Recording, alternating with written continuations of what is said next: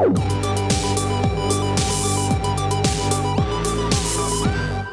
is the Refuge Project. Welcome to the Refuge Project. The Refuge Project is a place that we can have meaningful conversation in a safe place. We are your hosts. I am Pastor David. We got James. Hey. We got Pastor Caesar. Hello. And Happy New Year's. This is the first one in 2022. It doesn't feel like New Year for me. I was all sick during New Year's stuff, so I just sat around at home. Well, we took the 1 week off, and then you got sick, so we kind of took the second week off, and so here we are. Yeah, second week in January, and 2022 feels like it's already been a year. You know what I mean? I don't know. For me, it just seems like it's been long already. I feel like I'm still in 21, is what I'm saying. Like, yeah, I mean, like somebody told me the other day that Biden's only been in office for 1 year. I'm just like, shut up. It's like it's almost over. It's been 4 years, right? It feels like it feels like he's been there forever. Yeah. I don't know. So, politics. What did y'all do for New Year's? nothing. That's what I'm saying. Oh yeah, you was. I was okay, but I was like still on the end of it, so I didn't go anywhere, do anything, which is pretty boring. And Tara? Yeah. She got it right after you? Yeah, I got it, and then like... You gave it to her? Yeah. Oh, I gave it to her. Well, that's not what we're going to talk about today. What are you guys talking about? I'm talking about... where did you get it? I don't know. It was probably from my mom, probably. Yeah. It's the only thing that makes sense. Yeah. Which is funny, because it was like a whole thing with the family, because she got sick, and then she... It was like a couple days after she was better. Quote, I did the little quotes. And we were supposed to go over for Christmas or whatever, and it was like a whole thing, because they were like, no, we shouldn't go, or should we go? And so anyway, I went, was like, whatever. And then I was sick a few days later. So same thing. The same thing that happened to us, from man. my mom. My parents were exposed to it. A couple family members were sick. We were like, I don't know with this Andrewcron or whatever this thing is, whatever and we just like, okay, let's just cancel Christmas, and then we didn't do Christmas until like a week and a half later, and all that good stuff. Yeah, they postponed ours, but then I missed like the big family get together, because then I was sick. So we didn't. Your family was sick for like a good month, man. Yeah, like we had like so many members. Yeah, it was different times. Yeah, we went to the country. We just got away and. You went out of the country? No. Oh, to the country. To the country. It's kind of the same thing, though, right? It's a different world for me. Absolutely. I'm a little Mexican boy that grew up from around Telephone and Griggs, you know. So whenever I'm around any kind of country life at all, it's might as well be on Mars. Yeah. But yeah, no, it was good. We went out there and popped some fireworks, ate some s'mores, and fell asleep. Awesome. Well, we had a good time. You know, with just a couple of the kids hanging out for New Year's and popped some fireworks. Mm-hmm. Now, we did something interesting. We toasted the New Year in at 10 o'clock. Mm-hmm. Yeah, we're just like, premature with it. It's New Year's somewhere. That's true. So we toasted it in. We went home, and I think we're in bed. Before New Year's, we woke up to all the ruckus outside. Mm-hmm. Be like, okay, Happy New Year's. Kissed the wife, rolled back over, went back to bed. I messed up because I was trying to fall asleep at like 11:50. Oh, yeah. Which is not good, because that means you're starting to fall asleep like right as everything. And you're a grump. I get grumpy, man. But I knew it was coming, so it was all right. And it wasn't like 3 a.m. you woke me up. It was, I hadn't quite fallen asleep yet, which is a different grump level. Yeah, so, and y'all aren't even supposed to pop fireworks over there, right? I think technically no, like if you look it up online, but everybody does in that neighborhood. Yeah. That's it. Over here, it's just like a world war. Yeah. World war. But y'all are like kind of out here. Yeah. Right? Like you can technically do it. Yeah, we can do it out here. Mm-hmm. Yeah, we're out here in the county. Which is kind of surprising. Chambers County. Because your houses are like a normal. Yeah. Well, not totally normal, but a lot of them are like totally close together. It's not like. Yeah, it's crazy. I guess because the house is a little bit bigger, but these are quarter-acre lots. Yeah. So they're bigger lots, but I guess just. But they're bigger houses, and like the streets still aren't. It's not like there's a ton of space between the houses. Yeah. One of my favorite firework memories were back whenever my uncle, he lived in Katy. We went to go pop some fireworks there, and he kind of lived in like a cul-de-sac kind of area, and we got some bottle rockets. Oh, yeah. And my uncle turned one on, and George, if you know him, right? He turned on a bottle rocket. He turned it on, like flip the switch. Yep. Yeah. Turned them on.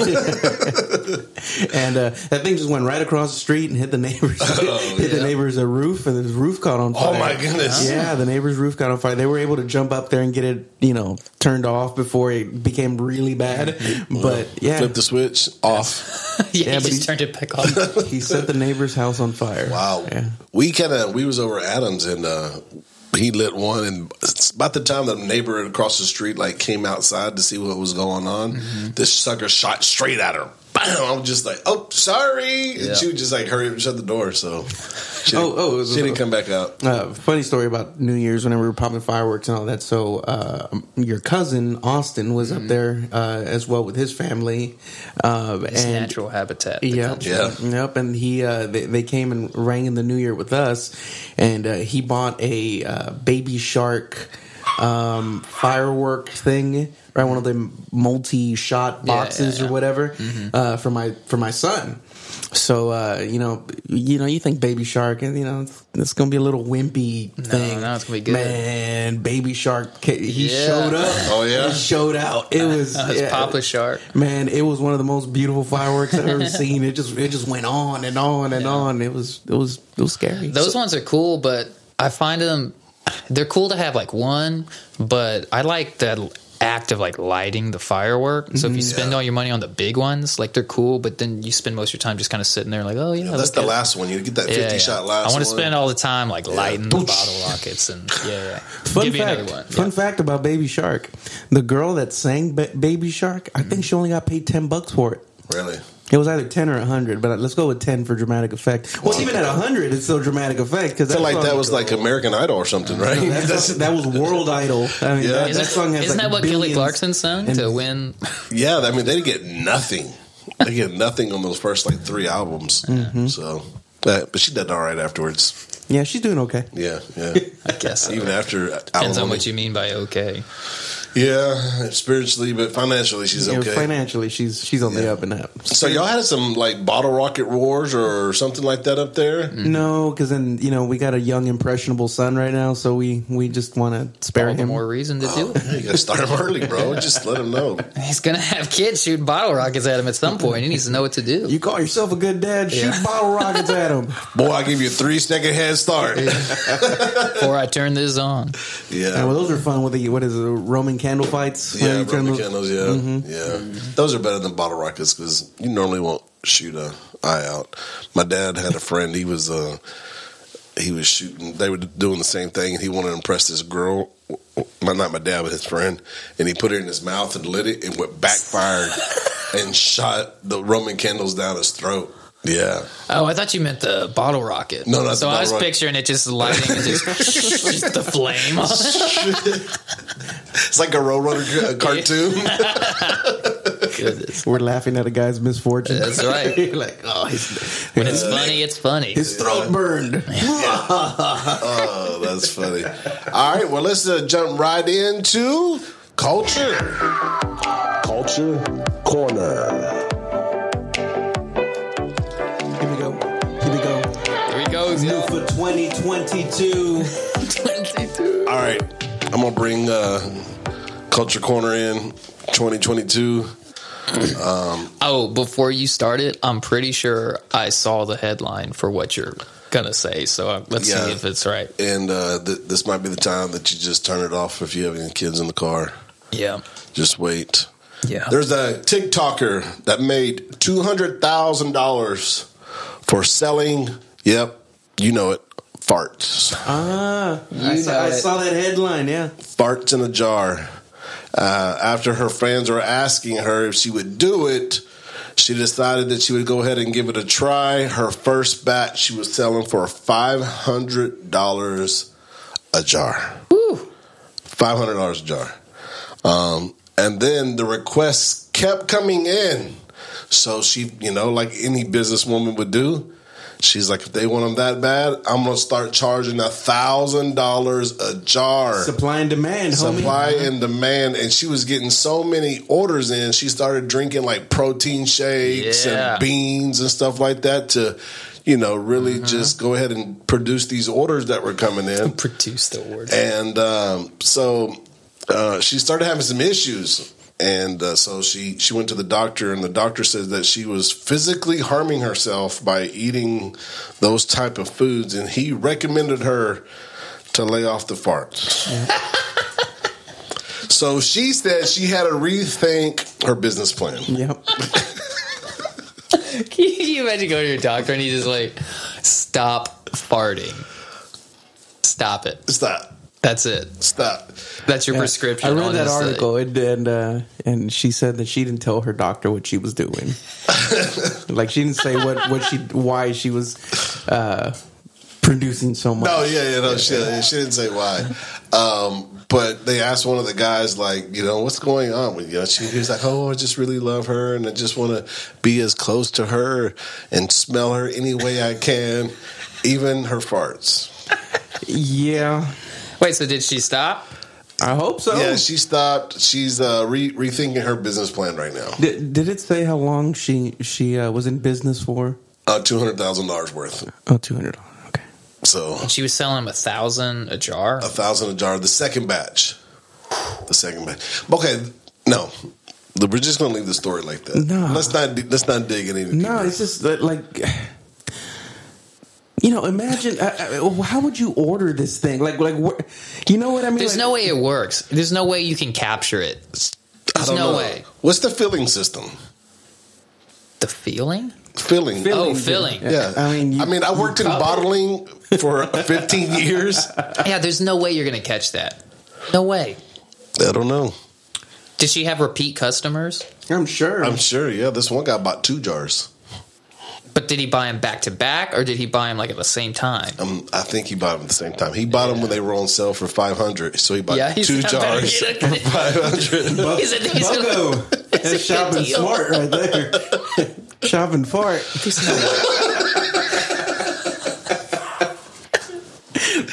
But imagine because that was just in time for Christmas. Can you imagine getting one of those? Talking about bad dad gifts. Yeah, or like a. I don't know, like a wife that's struggling to keep her husband's interest or something like that. That TikToker you like? Well, I bought you something, honey. Oh my gosh. Yeah. People that's when you do it yourself and save the money. And just fart in your own jar. You can't right? I mean, like if I was her to reevaluate her business plan, right? You just go get a few people for you and just line them up with jars. You know what I'm saying? Yeah. But I guess she wanted to have some kind of business integrity. Or you start selling them for $5,000, $10,000. So I was thinking, you sell like way less jars, inflation. But just supply and demand. So I was thinking about this, because she was on one of these OnlyFans type deals or whatever. I'm not for sure which one she was on. But these people are living in this like crazy fake world, wanting this lady's flatulence. Yeah, we got words. So I was, words, y'all. So I was just thinking, my kids got the Oculus for Christmas. I bought one too. Yeah. And I was listening to this comedian the other day. I think his name was Michael Redband. And he was talking about since COVID and stuff that they have this world that they go to, them and all their buddies. Put on the goggles, and they're all hanging out at the bar. Yeah. Drinking, smoking. But it's VR. Yeah, through VR. They said he said, his girlfriend comes in, they'll hang out together, and they had a surprise birthday present, party for her in the bar. In the virtual reality. In the virtual world, yeah. No, it's in the metaverse. But it's kind of cool. Because you can get everybody together. You can't get COVID. I guess. Yeah. I bet you they're going to start that, though. They're going to put out little bugs and the little viruses in the metaverse, and you start ticking or something. Yeah. I watched a Glitching out. Yeah. who was it? It was like Wired or that. What's that one journalism site, WSJ or something like that? Wall Street Journal. Yeah. Right. That one of their journalists, and you can look it up on YouTube. It's called like 24 Hours in the Metaverse.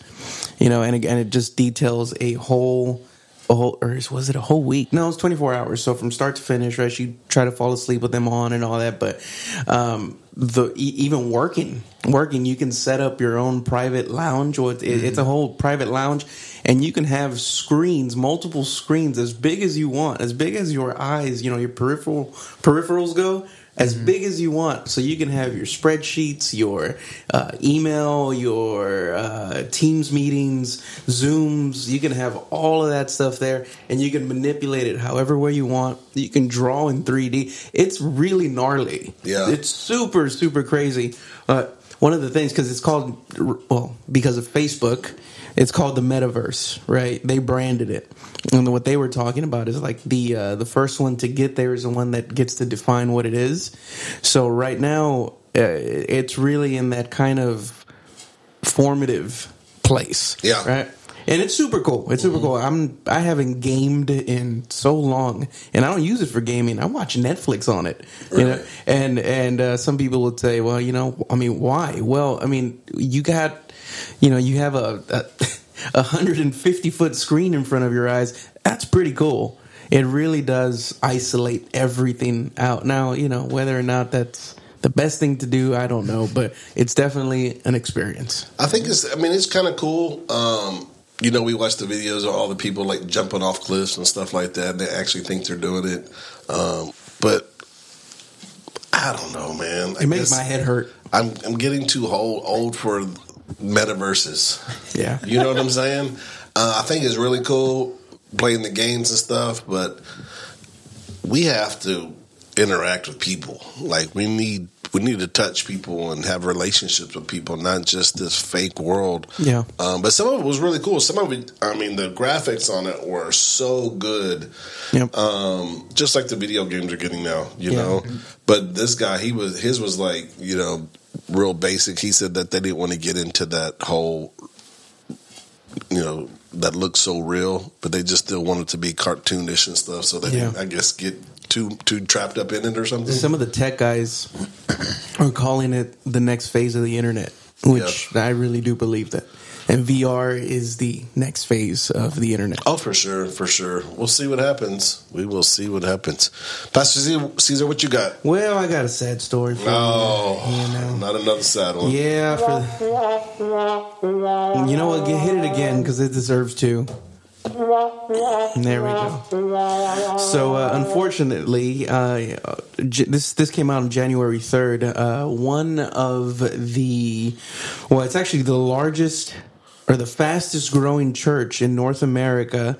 Their lead pastor resigned from his pastorate because he was cheating on his wife. He had an affair. And I believe it was in 6 years they were able to garner 12,000 members of the church, and how many countless, thousands, maybe even millions worldwide with that audience on the internet and stuff like that. But the church in question is called Hope City here in Houston, Texas, and the lead pastor at that time was Pastor Jeremy Foster.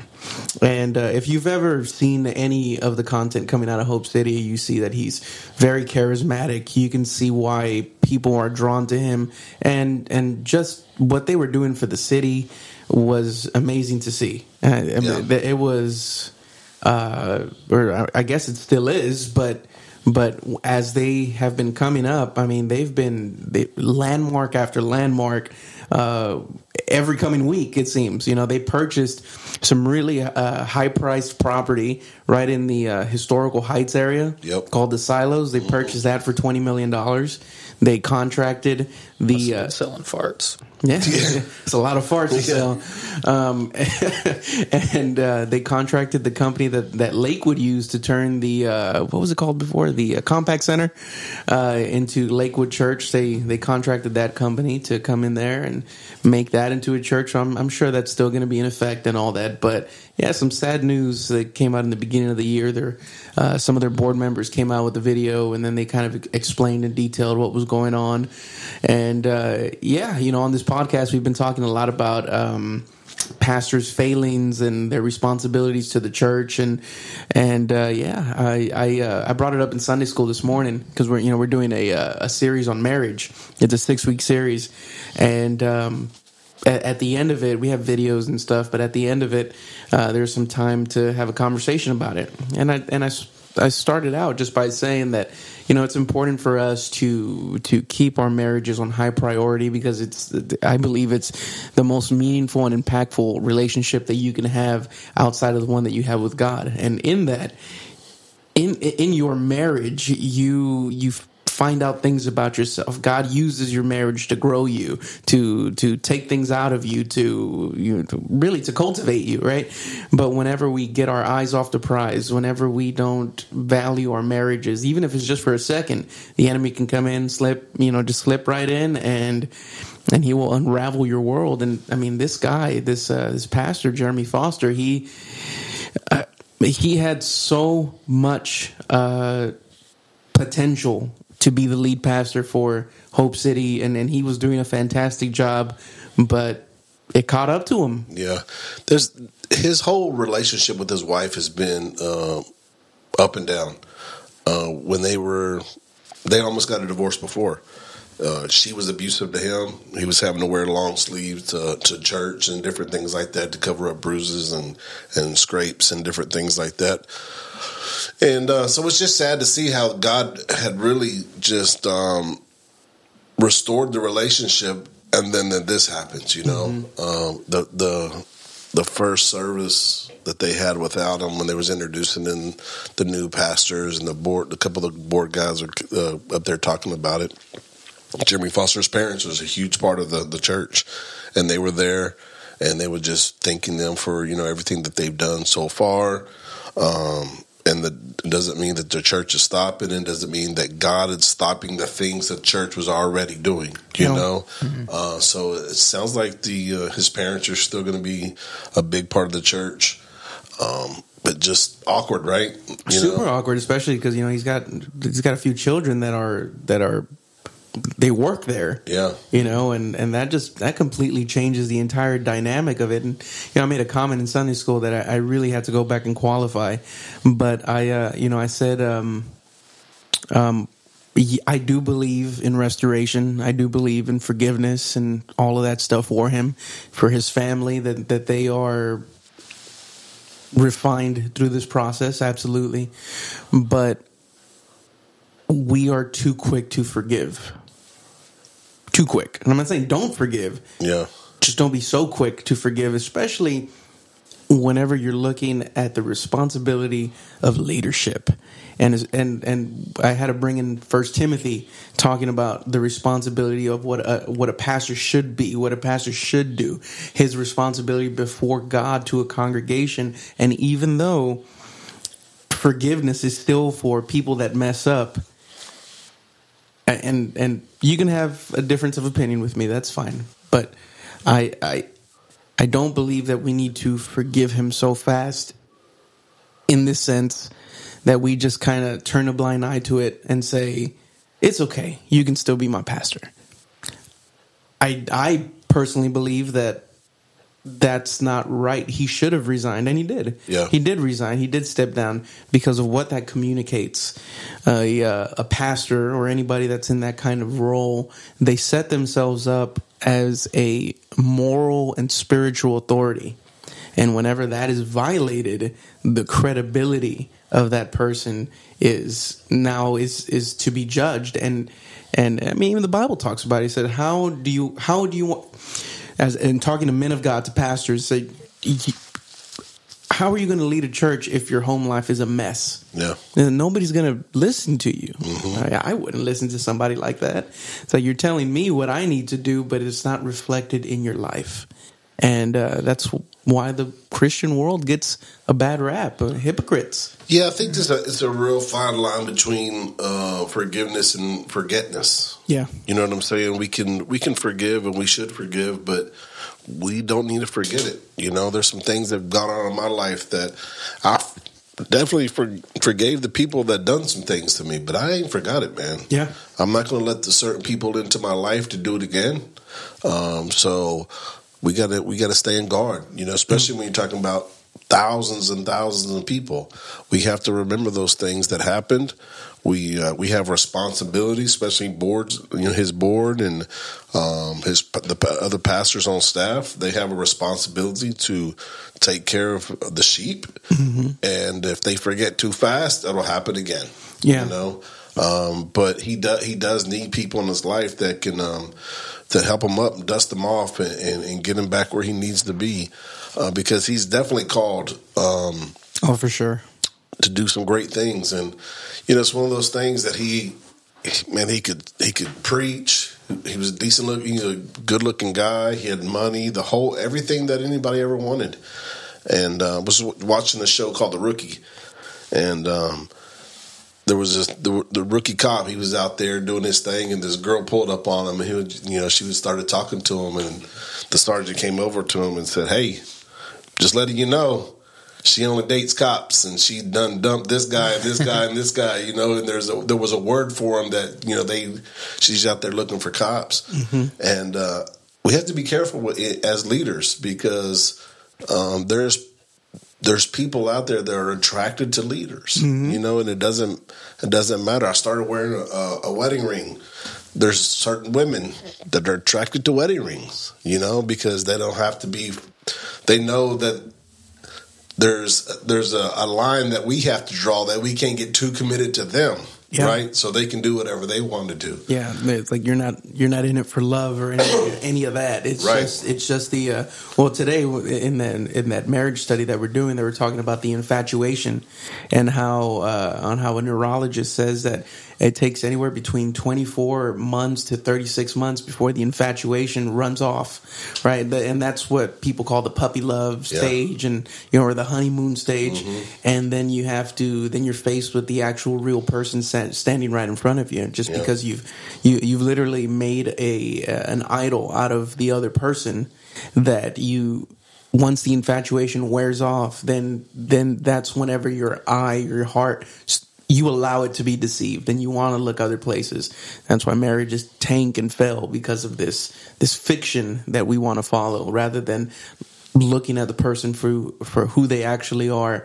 And and that's a really good study. And then one of the things that was talking about is, like, what if God actually designed marriage for the purposes of holiness, rather than just so you can satisfy your desires. So it's really good. But yeah, it happens. It happens to everybody, and whether you are a pastor or you are not, you gotta be careful. Yeah, all of us. We really have to be careful, because we're all in that group, and it could happen to any of us. I believe it. The best of us. I believe it. My first pastor used to say, he said, "Don't ever think you're."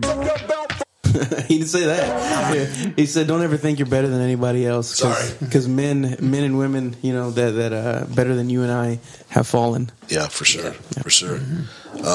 Way uglier guys than me have fallen, right? To some way uglier chicks than I have at the house. All right, I got a song for you guys. Andy Mineo, Lecrae, Been About It. Young man, getting what I came for, cause I work hard, I got everything I prayed for. Money came fast, so now I take my day slow. Me and Craig, just like MJG and A-Ball. Talk that talk, I just bought her flowers on a weekday. Baby, why would I cheat? You my cheat day. You a treat, that's right. You a snack. Fighting with your jeans, cause you got it like that. Well, okay, tell me what y'all fake, mad about the date. Now I'm great, cause I remember when I ain't have a weight on a date. Only had enough to pay for matinee. Now I'm straight, every morning feeling like a Saturday. Well, they doing nothing, got a lot to say. How you never had COVID, you still got no taste. Saw a girl I used to date, she pretend we was friends. She like, OMG, know it's been a minute. Tell me where you been, huh? Been about it, hey. Back up off me, man, it's getting crowded. Hey, when I'm in Cali, got it in and out it. Whole lot of goofies in the spot, so I'm hypnotic. Adios. In the gym, getting brolic. At the party, won't bother anybody. Always kept it solid. You know I always kept it solid. Riding through the city in the place I dwell. We just 2 young fellas in the ATL. We don't never cause trouble when we out in the streets, but then whoop, whoop. That's the sound of the police. I was shook. He was shook, but I kept it cool. Pulled us over on the shoulder just to say he dug the tunes. Then he let me off with a warning. We was on our way. 45 in the 50 till I hit the highway. Been about it. Glory to the Father. I don't do the drama. I went vegan for the weekend. Now I'm back to beef and broccoli. Sipping sake. Practice wabi sabi. I don't need a thotty. My girl got that body yaddy. When we walk inside the party, they like, OMG, know it's been a minute. Tell me where you been, huh? Been about it. Hey. Back above me, man, it's getting crowded. A lot of 90 hip hop references in that one. If you've seen the video, it kind of like makes a little bit more sense. Yeah. But Andy Mineo, look, I gotta stop watching it. No, I see. What is that? Is that one the Chronic right there with Dre? Was that it? Chronic. And then I recognize the Eminem Show cover, the Kanye's College Dropout. Yep. They had DMX in there. DMX, 50 Cent, 50 Cent in the Eazy-E. club. Yeah. Stank on You, Outkast. Yeah. A lot of them. I enjoyed it. It kind of threw me back to some of my younger days, and so. So are they shooting shots or what? I mean, what? No, I just think they're just, giving their whatever to the people. More like shout outs. Yeah, shout outs to the people that came before them. Tipping their hats. Yeah, so. And then Andy Mineo is like super creative, and he always does stuff like that. And you can play that back over and over again and just listen to the lyrics and kind of start getting a lot of stuff we missed. From a production standpoint, it's really cool how they put them 808s and those cowbells, electronic things to communicate the era. Yeah. And then Andy, he does a lot of his own production too, so he'll do like 80% of it and then send it off to somebody, and they'll refine it and mix it and stuff like that. All right. Well, we earlier in the week I got to stop in and talk to Brother Jimmy. So y'all sit back and relax and listen to this interview we had with him. All right, Brother Jimmy, thanks for stopping by with us today. What's going on? Man, it's all good. I know you're one of our loyal listeners, been listening since the very beginning, you and your family. Man, I appreciate y'all with all the support, man. Hey, since the jump, been listening to y'all. Yeah.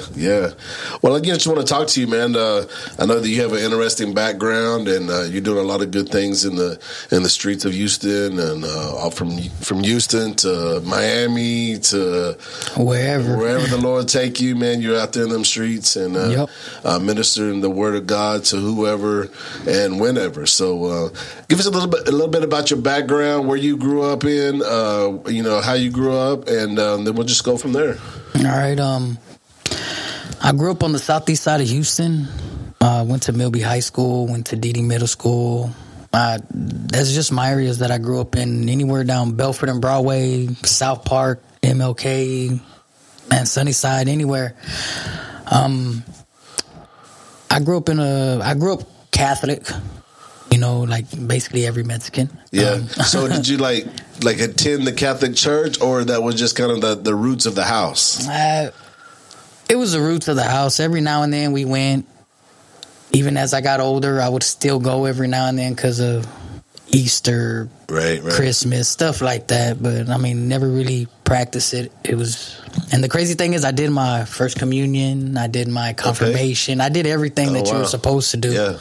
But it was, I just didn't feel it. Yeah, so let me ask you this. So after you went from being Catholic and then now you're non-denominational, how long did it take you from not doing the whole cross thing with your hands and all that? Well, honestly, I didn't even do it. The only time I did it was when I was in church, when I went with my parents. Other than that, I guess it's a Catholic thing. Every time we would drive by the church, we would always do the sign of the cross. Right, but I mean... Right.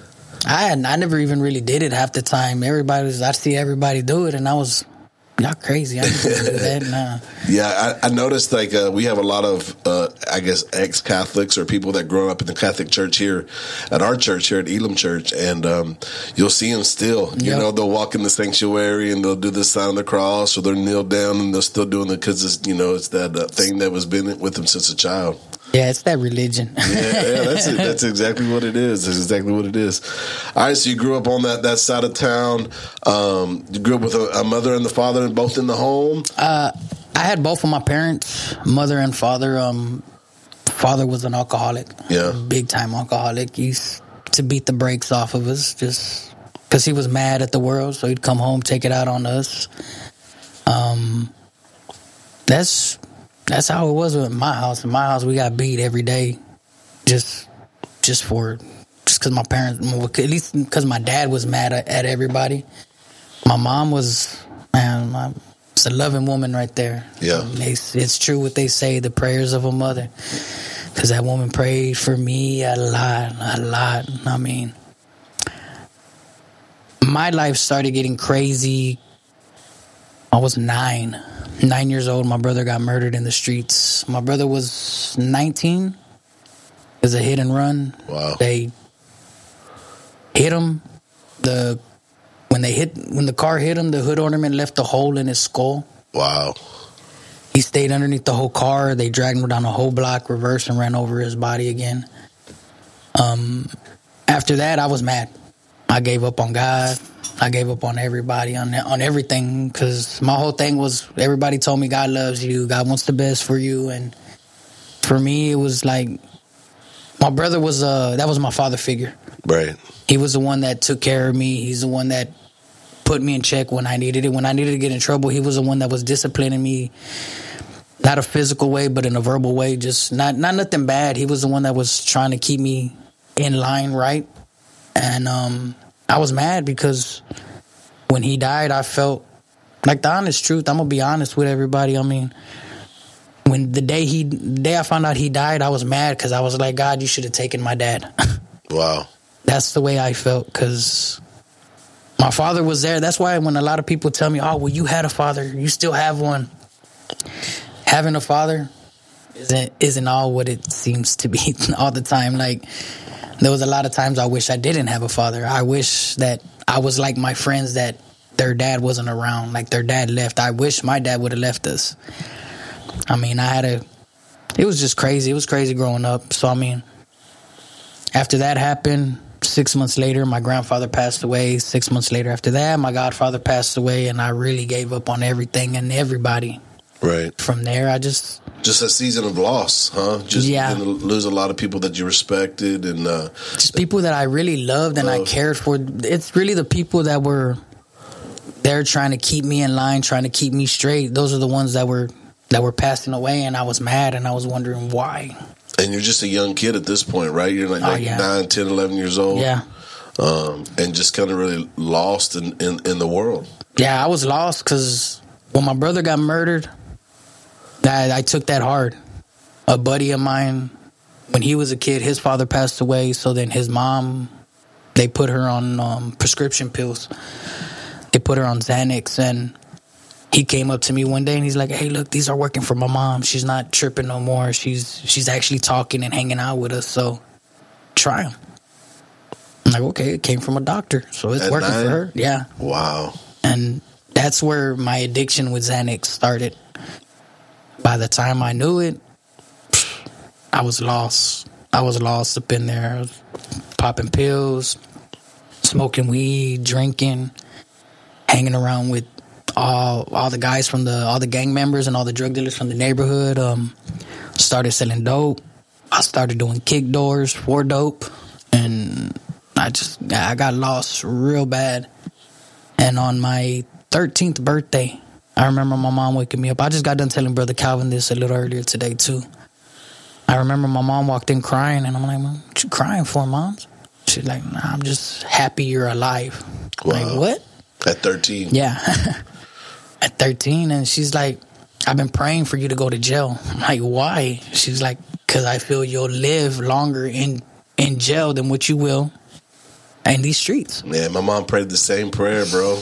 Hey, you about to get me crying because I understand the struggle, you know? Yeah, I mean, the crazy thing is that after she tells me that, a few months later, I get locked up. Oh, yeah. I get locked up. Me too. Yeah, I got tried. Except I wasn't 13, you know, I was like 19, 20, you know, so. I mean, I got tried as an adult when I was 13. Wow. there's a big old fight that broke out. They tried to catch me with an attempted murder case. Came back as self-defense, but 4 years of me being incarcerated, I was going through trial and everything else, and it came back as self-defense. I was let out, but I still lost some years. Right. So this was so how long of a span from 9 to how old were you? Was you in this like life of conflict and drugs and alcohol? And... That happened all the way until I gave my life to the Lord. Honestly, I was like, I want to say maybe 31. Wow. 31, 32 years old when I gave my life to the Lord. So 20 plus years. Oh yeah, I was out of line. I was out there. I was verbally, physically, mentally abusive to people. I couldn't care about no one, and I didn't love no one because I didn't love or care about myself. Right. I was trying to find a way for me to die because of the things that I've done in the streets, people that I've hurt, and just the type of person I was. I got so bad on Xanax, I would wake up in the morning, I'd get my pill bottle, and I'd throw 5 pills in my hand, and I'd throw them straight to the back. Wow. Just throw them in the back of my mouth as soon as I wake up. Yeah, so I remember talking to you some time ago, and then you tell me that there's like years of time that's gone past that you don't even remember because you were strung out on the pills and drugs. So there's like years of your life that are a blur. A year, I want to say maybe like a year and it's like a year and a half that I don't remember. Wow. I don't remember moving off of Belford and Broadway to South Houston. We did a whole year's lease, and we did a year lease. We signed for another year. We're already on the half a year on the new lease. When I finally caught my snap, I didn't know what was going on. I was mad. I was like, what are we doing over here? My wife didn't know what to do. And all I know from there is just stories from what everybody tells me. Remember things that they seen me do and all kinds of stuff. Like I was in a bad place. I was really, really, really lost. I was out there. So what was the breaking point? What happened? What shook your life up? What did God do to? And I know it wasn't one of those snap of the fingers and everything was great. You know, I know that you struggled and kind of went back and forth a little bit. So what did that process look like when? People in your life or God came in and just began to shake you a little bit and just, trying to started the point where you started trying to come out of that lifestyle. Well, see, what it was is a buddy of mine. He's the one who got me to come up over here to this church. His name is Cesar Galindo. He first started getting me to come up over here. He would come and pick me up. I'd be all messed up off of pills and drunk and high, and he would bring me over here on Tuesdays whenever we would do the Tuesday fellowship for the men. Mm-hmm. He would bring me over here every now and then. He'd bring me on a Friday night crux. And then from there, I felt something, but I didn't know what it was. I didn't know how to accept the feeling that I had. So I got scared and I ran back to the streets and I cut ties with a lot of people. And then another buddy of mine named Lalo Zarate, man, that's my bro right there. He's my ride or die. He's been there for me since the jump. I've known him since elementary. And the reason why I cut for him so much is that he went out there to the trap house looking for me. He went out there to all the dope fiends that I was selling dope to, and he would tell them, hey, man, where's Jimmy? And they would tell him, and he'd go look for me, and I'd pop 5-10 pills all at once because I wasn't going to come to church. And then he'd be like, okay, well, I'll give you about 15 minutes. Some pills to kick in. You ain't going to fight. You ain't going to argue. You just going to go with the flow. I said, all right. And I did. And for 4 years, honestly 4 years, I was coming on a Friday night crux with Pastor Adonulfo. I was going over there for 4 years, in and out. And it wasn't nothing straight. It was a few months here. Then I'd burn off for another few months, come back for another few weeks, then burn off for another few weeks. It's in and out for 4 years. So at this time when you're in and out, are you trying to get sober, or you're just like there's something that's pulling you towards the church, but you're still not for sure what it is yet, but you're still not ready to give up the street life? Or? I wasn't ready to give up the street life. I lived that life up in the streets for so many years. I mean, since the age of 9, I've been hustling and doing all kinds of stuff on these streets, and I just see, growing up as a kid, they would always tell you, you know, what do you want to be when you grow up? And the honest truth, I wanted to be like a cop or an FBI agent. That's what I was wanting to be. But as I got older, all those dreams that they tell you, they ended up telling me, hey, well, you know what? You can't be a cop. Why not? Because your dad's an alcoholic. All your uncles are in prison. Wow. Your mom does this. Your mom does that. That's what you're going to be. You're going to be whatever your family tells you or shows you. That's what you're going to be. And the honest truth, man, that broke my heart. I was like, man, y'all filling my head with all these dreams, and y'all trying to tell me that it's a whole bunch of lies. Yeah. Like, I can't do what y'all tell me. What y'all tell me that to set my dreams for, I can't do it. It's never going to be accomplished. So I'm going to be a drug dealer, and I'm going to be an alcoholic, and I'm going to be an abusive father, and I'm going to be an abusive husband. I'm going to be all this that my father was, and that my uncles are. Well, I'm going to be the best of it. You know, I'm going to do it to the fullest. Yeah, and I think that's one of the things, like, when I finally got my head straight and I finally just, like, made my separations from the streets, was that the thing about being on the streets is everything, you got to be real. Everything, you know, is real. They lied to you about what is real. Yeah. You know, it's one of those things. If you can't be real, you can't be on the streets. But everything the streets promoted It's fake. It's fake. It's fake. Yeah. And then, so that was the eye-opening thing for me, is they lying to you saying that you can't accomplish your dreams and all those things. Well, they're the ones being fake. Yeah. They're the ones in pain. They're the ones that are suffering. They're the ones that are that's going through things. And I think that's what's beautiful about your testimony, is eventually you get there, you know, and now you're going back. So before we get to that piece, now at this time you got what, 4 or 5 kids? No, at that time, I already had 6 kids. 6 kids. I got 6 kids. I'm a grandfather already. I got 2 grandkids. Come on, me too. My oldest is 23, and my youngest is 11. I got a lot of kids. Yeah, that's beautiful, man. At the time, it ain't so beautiful when you try to figure out life. But now, when you're sitting back and you have all these kids around you, man, it's a beautiful thing. So now you just kind of play in church, in and out. People are cut for you. Lalo, what a tremendous man of God. Yes, he is. He never gave up on you. Kind of like your mom, she never gave up on you. Lalo never gave up on you. So what was the thing? What was the trigger that finally says, we ain't playing no more? Well, what triggered it was that me and my wife, we've been together now going on 19 years.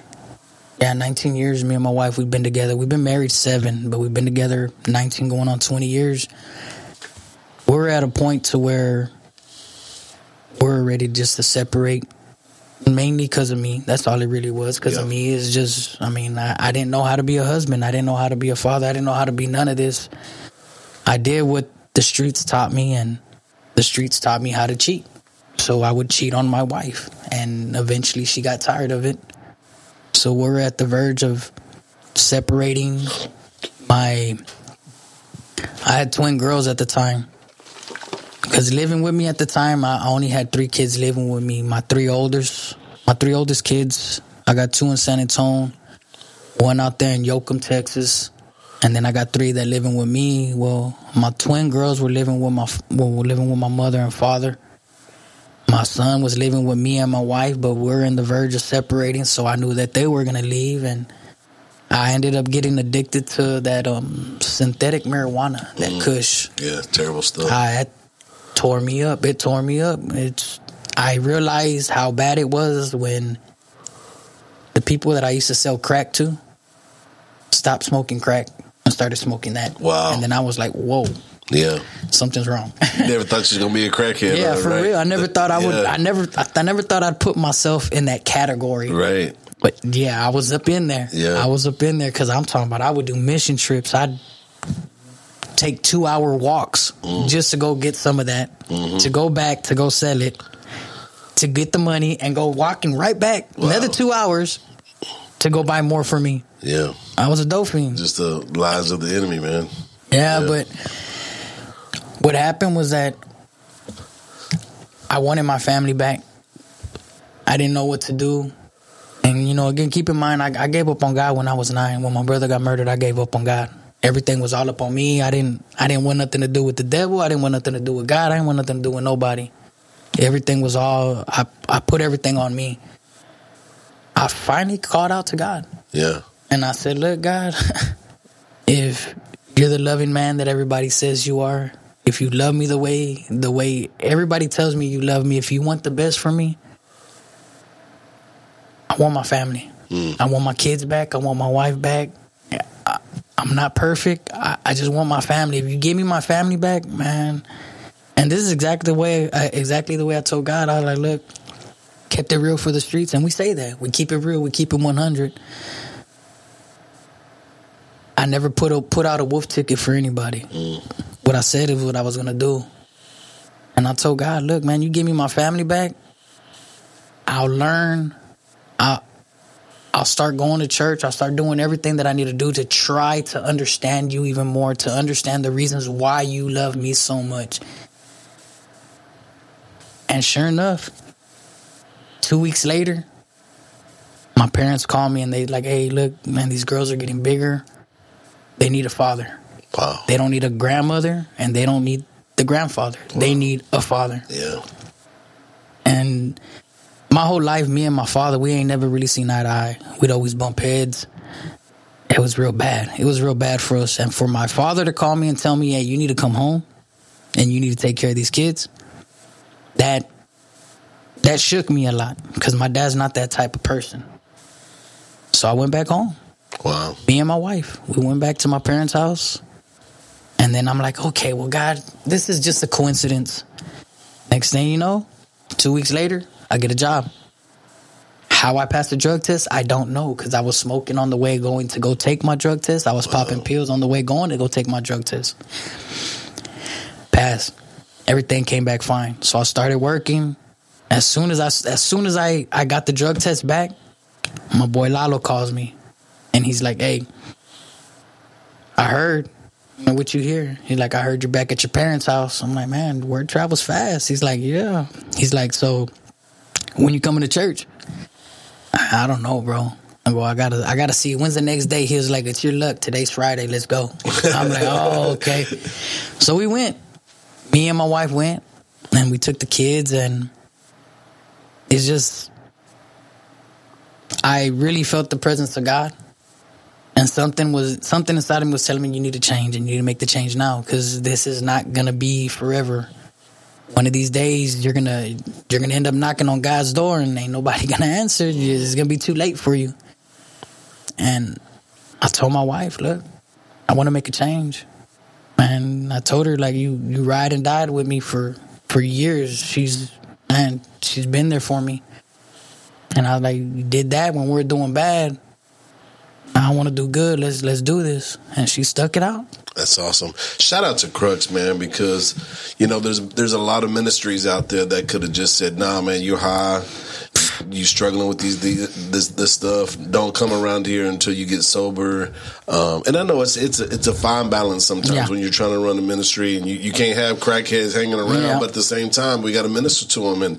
And shout out to Pastor Anufo and Crux and Lalo and all those guys, especially back in the day when you was coming up. They did some, and they still do an amazing ministry. Yeah. But just like the product like you that came out of that ministry, and there's many more. There's many more like you. So it's an inspiration. It's an inspiration. So what's the relationship now between you and your parents? Well, my family really don't talk to me that much because I'm the first Christian in the family. Oh, okay. They're still a little upset that I got rebaptized and I did everything. But I mean, we talk. We talk. We're not how I would love it to be. Right. But as long as we're talking and they know I'm fine, everything's good. We're good. That's We're good. That's good.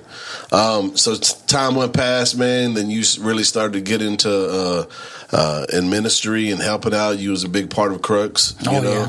You was a huge part of what they were doing over there, and all the outreaches and different things like that.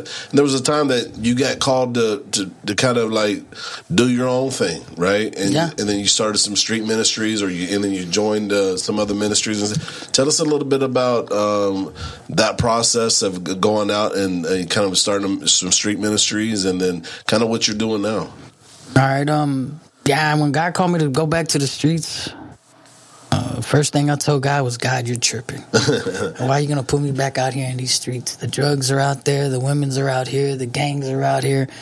All the stuff that I don't want is out here, and you're going to put me back out there. I didn't understand that. I didn't realize that at the time, but I argued with God. I'm going to be honest. I argued with God for a while. And then finally, I just like, man, I'm tired of arguing. Keep telling me I'm going to go do it. Didn't know what I was going to do, how I was going to do it. I just trying to be obedient. The first outreach that I actually got a part of that they told me to help out with ended up being in my old neighborhood. And the guy that was supposed to speak and give his testimony canceled. Wow. All at the last minute, just canceled. So the brother that put the outreach together, he's like, hey, bro, this is your hood. I'm like, yeah, this is my hood. Like, I'm getting scared. Wow. Because there's just a lot of stuff happened there. He's like, man, speak to them, man. God's telling me to tell you to speak.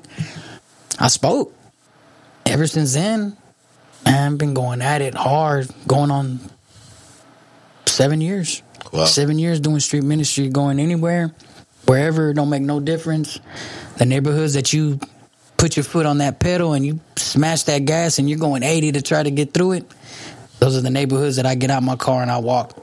I ain't trying to run past nobody. I'm trying to go out there and go minister the word of God, because I wish I had this growing up. I wish I had people going out there telling me you can change and this and that. I had a lot of people telling me I was going to hell because I was still smoking and I was doing this. I was doing all kinds of stuff. And so I was like, man, if I'm going to go to hell, I'm going to make the best of it. I didn't have nobody telling me different, telling me that you can change. I didn't have nobody telling me, oh, well, I'm here to help you. So I get with a group of guys and a group of sisters. We brothers and sisters. We go out there and we hit these streets and we go anywhere and everywhere. We've been to Miami. We've been to San Antonio. Been to Dallas. We've been to a few places. Louisiana. Man, we go everywhere, anywhere where the gospel's needed. Man, I'm always down to go. The way I tell everybody, man, if it's God's will, then it's God's bill. Yeah. I'm going to go out and we're going to go handle what needs to go get handled. I mean, I did all kinds of crazy stuff in the streets. I wasn't afraid. I wasn't afraid to get shot. I got shot at. I've been stabbed. I lived that life. And as far as I'm concerned, if God's going to send me back to the same streets and I might get put in the same position that I was in when I was living for the world, now it's different because I'm living for the Lord. I'm at peace now. I'm at peace in everything that it is that God has me doing. I mean, I know a lot of people say, you know, oh, you don't want to die. You don't want to. No, honest truth, I don't want to die. But am I ready?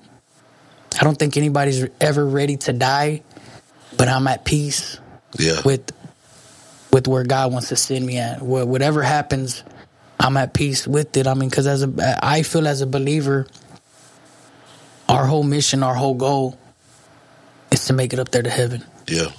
And I mean, I know death hurts. But as a believer in Christ, as a Christian, man, heaven is my goal. Yeah. Heaven is my goal. And if God sends me out on a mission and, you know, God forbid anything bad happens to me, but if it's God's will, then it's God's bill. Yeah. And I think it's super important that guys like you that can go back to the streets that look like them, that talk like them, that they can relate to, that they can look at you and they're looking at themselves. And instead of hearing those lies that tell them that they can't be a police officer, they can't be an accountant, that they can't be a school teacher, that you are able to go there and they can look themselves in the mirror and say, you can be who God has called you to be. Yes. You can be the dreams that you dreamed when you was in elementary. You can. Exactly. And it comes from people like you that they can identify with. It's so much easier than you take a white pastor out of the pulpit and send them to the hood and let them tell them. I'm not saying that God can't use them, but it comes a whole lot better when they look at you and they have some of the same tattoos that you have and the same vernacular that you have, and you're able to minister. And it ain't easy. Like, we're talking about real street street guys and real hoods. You was telling me one time you was in Miami, and while y'all was ministering, like they put a pistol to my head. Yeah, they pulling out guns and stuff and saying the things that you're doing ain't needed here. This is real ministry. Oh yeah, this is real. I mean, like, even if anybody up on here wants to look up Dade County in Miami, look up Dade County, look up Opalakas, look up Pork and Beans projects. I mean, I can sit here and tell everybody everything what I know, but look it up on YouTube. You'll see it. You'll see it for what it is. I mean, you listen to secular rap from Florida, and this is the neighborhoods that they're talking about. Oh yeah, this is the neighborhoods they're talking about. I think it's another 48 or something. It's that homicide show that comes on. Right, First 48. Yeah, First 48. That where I go to when I go to Miami is Dade County. That's the areas that we're at is maybe 5 minutes walking from where the homicide show is that they do out up over there in Dade County. Right. Like Opalakas and Pork and Beans, man, the cops won't even go in there. They're shooting, the cops will drive up and they'll wait. Yeah. They wait 30 minutes until after the shooting stops, then they'll decide to go up in. Right. Like, a lot of the places I go to, I'm not boasting on me, not boasting at me at all. It's just boasting on where God sends us and the people that he sends to us. Everything is just boasting on God. Like, man, God takes care of us, and we don't even realize how much he takes care of us. We don't understand the reasons why he opens up the doors or anything. And like, when I went to Miami, they put a pistol out up on my head. And old boy was like, man, why shouldn't I shoot you? I'm like, well, if you wanted to shoot me, you would have shot me. You wouldn't have asked me a question. I said, you would have done it. So I kept ministering. Puts the gun down. He walks away and like, man, you're a crazy Christian. And left me there, and I'm like, okay. I ended up speaking at the end of the outreach. The dude's at the corner, across the street at the store, and he's listening. And all of a sudden, he comes by, and we do altar call. He comes by, same pistol he put to my dome, put on the floor. All of his dope, he put it up on the floor. Wow. And I told him, I'm like, look, this whole time I've been wondering, God, why'd you send me over here to Miami? The dude put a pistol out up on my head. I could have had this done over here down the street from where I stay. You know, why you got to bring me over here to Miami? And God revealed to me, I went over there just for that one person. You know, a lot of people, they want to go out and they want to do things, and they want to, yes, we all want to impact a lot of people. But a lot of times it's not about everybody. It's just about that one person. It's about reaching that one soul. And yes, we want to reach everybody. Everybody does, but sometimes we need to see past everybody and just start seeing that one. Yeah. You know, the word says, you know, Christ left the 99 for that one. Yeah. And then as Christians and people that run ministries, sometimes we get so caught up on numbers, right? Oh man, we got 150 people come on ministry tonight. But the thing about it is, you spent your own money, getting down to Miami for one young man that you probably changed his life forever. Even if he went back to the streets, he still has that seed. Oh, he still goes to church. Yeah, it's been amazing. About 5 years? It's been about 5 years when that happened. He's in and out of church, but I mean, for the most, from what they tell me, is that every Sunday he's at church. That's beautiful. He's at church every Sunday. He's still hustling. He's still a little rough around the edges, but you know, God's working on him. You know, and that's the thing. You know, we expect people to, when we minister to them, we expect people to change overnight. Yeah. And a lot of times we just we got to understand, you know, it's all up on God's timing. Yes, I want everybody to change. I really do. But I know it's not going to happen overnight sometimes. It's like I tell people, look, God can do it. He can change you overnight. But what are you going to learn? Mm-hmm. what's the lesson that you're going to learn? You know, everybody says they take L's, they take losses.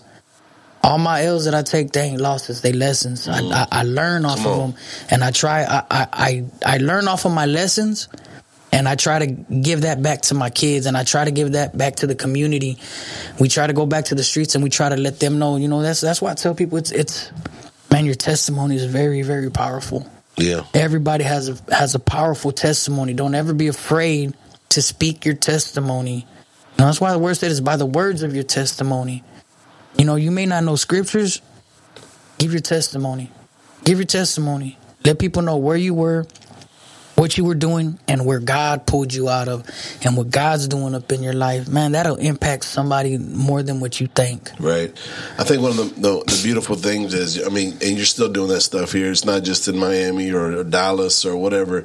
You know, you're still going several times a month out here on these streets and going feeding the homeless and taking care packages. And I remember one time I asked him, I'm like, man, like, how y'all doing this? And you like, with our own money. Yeah. You know, you don't have this like big ministry behind you, like funding everything. And so it's not like Jimmy works for the church here at Elam, and he's not getting rich. Nah. We're not paying him so much he can retire when he's 50, you know, but he's taking that little bit of money that God has blessed him with here at the church, and he's, you know, putting back in the streets, giving these homeless guys, not homeless, what is it now? Less fortunate guys that they're out there on them streets. He's taking them, you know, hygiene products and the ladies' hygiene products and going out there and minister to them and getting teams together that go out there with his own time and his own money. Yeah, well, I mean, the only thing, man, I'm just blessed. I'm very blessed that God's blessed us with a group of brothers and sisters that are like-minded.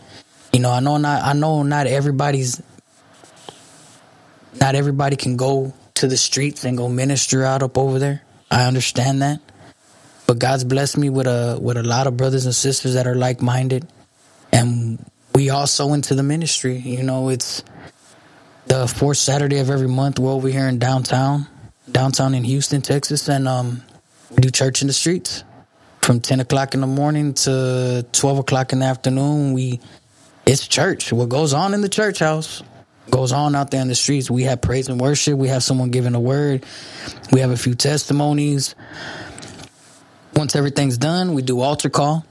Altar call's done. Then we feed them. After we feed them food, we go ahead and we give them clothes. We give them hygiene packs. We do all kinds of stuff. It's crazy because we're maybe like 4 or 5 blocks away from the county jail out there in downtown. The cops, as they're taking people in and they see us out there, they'll stop and they'll be like, hey, can we get this dude something to eat? Can y'all pray for him? Yeah, that's cool. We'll give him something to eat. We'll pray for him. Before they take him to jail? Yeah, before they take him to jail. Wow. And there's times when they're releasing them, some of them don't have a ride, so the cops will take them to one of the transit centers or the Metro Rail or something, and they'll stop by us. They'll pray for us. I mean, we'll pray for them and everything else. There's times cops will let us pray for them as well. Wow. And it's just amazing. It's amazing. Like, everything that's happening is something that I never imagined. Yeah, and in the relationships you're building, like, when you go out there, you're starting to build a relationship with these guys. Oh, you yeah. know? And I know, especially times like this, the less fortunate are out there, and it's becoming more and more. And they're stacking up under all the bridges and a lot of the nice parts of town, and they're becoming a nuisance to, you know, certain people, and we don't want them in our communities and different things like that. And that's an issue across the board of the way we're running our communities from the government side. Yeah. But you're going out there, and it's not like some of these people. Some of them are new every week, but some of them are the same guys that you're building relationships to. That you can sit on the bucket next to them and speak into their lives. And now they trust you, and they're allowing you to speak in their lives. Yeah, I mean, a lot of these guys, I give them my phone number. I mean, it's like I tell everybody, yes, we have to build our relationship with God. You know, that's very, very important. Not only reading, just build your relationship with God, speak to God. But as God places people up in your life, you have to build a relationship with them as well. And, you know, you got to remember one thing. Apostle Paul says, in order to be a Jew, how to become a Jew. In order to be a Gentile, how to become a Gentile. He put himself in a position to where he can understand the reasons why people act do the things that they do, the way they say, the reasons why they say the things that they do. He had to understand them in order for him to learn how to witness to them. So we put ourselves in a position where we're right there with them. If they're sitting on the floor, we're sitting on the floor with them. If they're eating, we're eating with them. Yeah. You know, whatever it is that they're doing, we put ourselves in a position to where they feel like, okay, well, they don't think they're better than us. Because at one point in my life, I remember being homeless. I remember being on park benches. I remember living underneath 225, underneath the freeway. I remember when people walking over me, spitting on the floor right next to me, treating me worse, you know, treating me like a piece of trash, like if I wasn't nothing. So I just go back and I go back and I go get back to the community. I know what it's like being in them positions, and I want them to know, like, hey, I'm not the other people that come by here and that treat you like this. I could care less about that. I want to build a relationship with you. I want to know who you are. That way, when God puts you up in my heart, I know what to pray for on you. Yes, good. I don't have to call you and be like, "Hey, God put you on my heart. What's going on?" I'm like, no, I know issues that this brother's going through. So, okay, God, you put him on my heart. Well, I know these issues, so I'm gonna pray for these issues that I know of. And that's really it. I mean, we go back to the community and we just get back. You know, like with we don't call them homeless. We call them less fortunate. Right. And I tell them, look, homeless, you keep that title. You're giving yourself a title. A lot of people want a title. And when you start titling somebody homeless, they start living it. They start acting it. I tell them, you're less fortunate. Right now, you're going through an issue. You got something going on where we're trying to get here with you, and we're trying to help you out of this situation. So right now, they're just less fortunate. Yeah. Not only that, but you lead a weekly Bible study. Oh, yeah. was on top of everything else, right? And a Yeah. full-time job.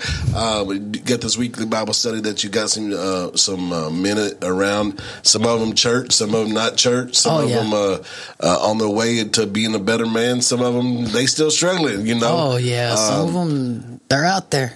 and you take your time out every week to have a Bible study with them. Yeah. And I pulled you in the office one day because I hear you start your day off. What is the app that you use? It's an app called Marco Polo. Marco Polo. And then he gets on there every day and he gives these guys a little bit of a word. Yeah. And so they're able to go back and record their thing. And it's an inspiration for me, bro,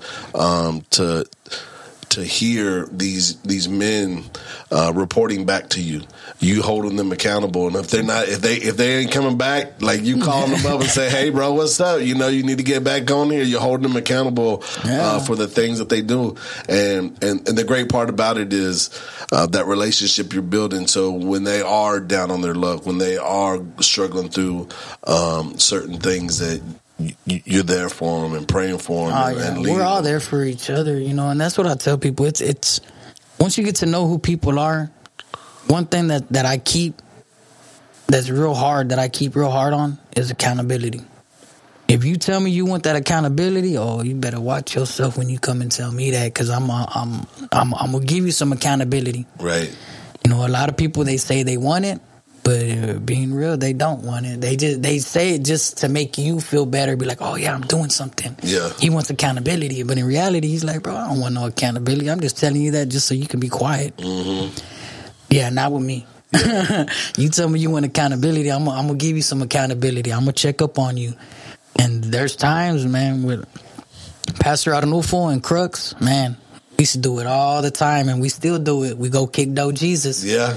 Roll up on somebody and say, where you been? Yep. Yeah. I mean, Pastor Arnulfo's done it to me before. Yeah. You know, he's done Lalo's done it to you a bunch. Lalo's done it to me a lot, and he's catched me in some of the worst positions I've ever been in. Yeah. Like, I'm all peeled out and That's all what we drooling. need, though, man. We need those men. Yeah. You know, it's like I tell people, I know it's hard to go speak to someone whenever they're messed up and everything else, but once they sober up, it'll come back to them and they'll be like, man, this dude was here. Like, why is he here? Why does he care? My homeboys don't care. Why is it that he's the one that cares? Because this dude got God up in his life. Yeah. He's trying to change. He's trying to change everybody. He wants to minister the word of God. And me, I'll minister to anyone. I don't care who you are. You could be 5 years old. Yeah. I'm going to speak to you about God. That's awesome, man. I appreciate you coming by. I appreciate you sharing your testimony and the things that you're doing. Before we leave, if there's somebody out there that's maybe went through some of the things that you've been through in your life, or they trying to come out the other side, just speak to a young man or a man right now that's dealing with some things right now, and just let them know what God has on your heart. Man, the honest truth, do what you need to do. Do what you need to do in order to get, let me see, how can I say this? Just really pay attention to God. Clear your mind. Focus. Just know you're not the only one going to the situations that you're in right now. There's people that are in the same situation. There's people that are in a worse situation. There's the book of Ecclesiastes says, I call it the book of time because it says there's a time for this, there's a time for that, there's a time for everything. But the book of Ecclesiastes always says there's nothing new underneath the sun. Nothing new underneath the sun. You're not the only one going through this. It's just you were taught different. You were taught the wrong way. So like we said earlier, you were lied to. The streets lied to you. The people that were living the life in the streets, they lied to you. Life doesn't have to be that way. Just call on to God. Keep a relationship with God. Open up your Bible. Read your word. Go speak to someone on God. Try to figure out everything you can on God. And trust me, God will never lead you wrong. He'll never guide you wrong. God will do what he needs to do to you. And if you feel you get to that day and you're like, God, why is this happening? Why don't you ask God, why not? Why shouldn't this happen? Sometimes a lot of us need something drastic to happen up in our lives in order for us to change. I had to lose my kids. I almost lost my wife. I almost lost my whole family. Man, honest truth, I almost died. I was trying to overdose. And God had me here and I was mad. And I was like, God, why you got me here? I want to die. I want to die. God has another plan for you. He had a plan for me. And just be obedient to what God's called you to do. Let everybody help. Take advice from as many people as you can. Like a brother told me, man, sometimes you got to eat the meat and you got to spit out the bones. And not everything everybody's going to tell you is what you need to hear. Pray about it. Let God lead you. Let God guide you. And everything will be gravy. Everything will be good for you. I mean, you'll go through problems. The only difference now between me and the problems that I go through now and what I used to go through, I'm at peace. I'm at peace. I'm happy. I know God has a plan, and I'm just trying to learn off of my mistakes and do better. That's awesome. That's awesome. Like they always say, without a test, there's no testimony. So, man, I appreciate you coming by today. Thank you very much. You're an inspiration to me and a whole lot of other people. And so I just appreciate you in your life, man. All right. We'll see you next time, and we love you. Yeah. This is The Refuge Project.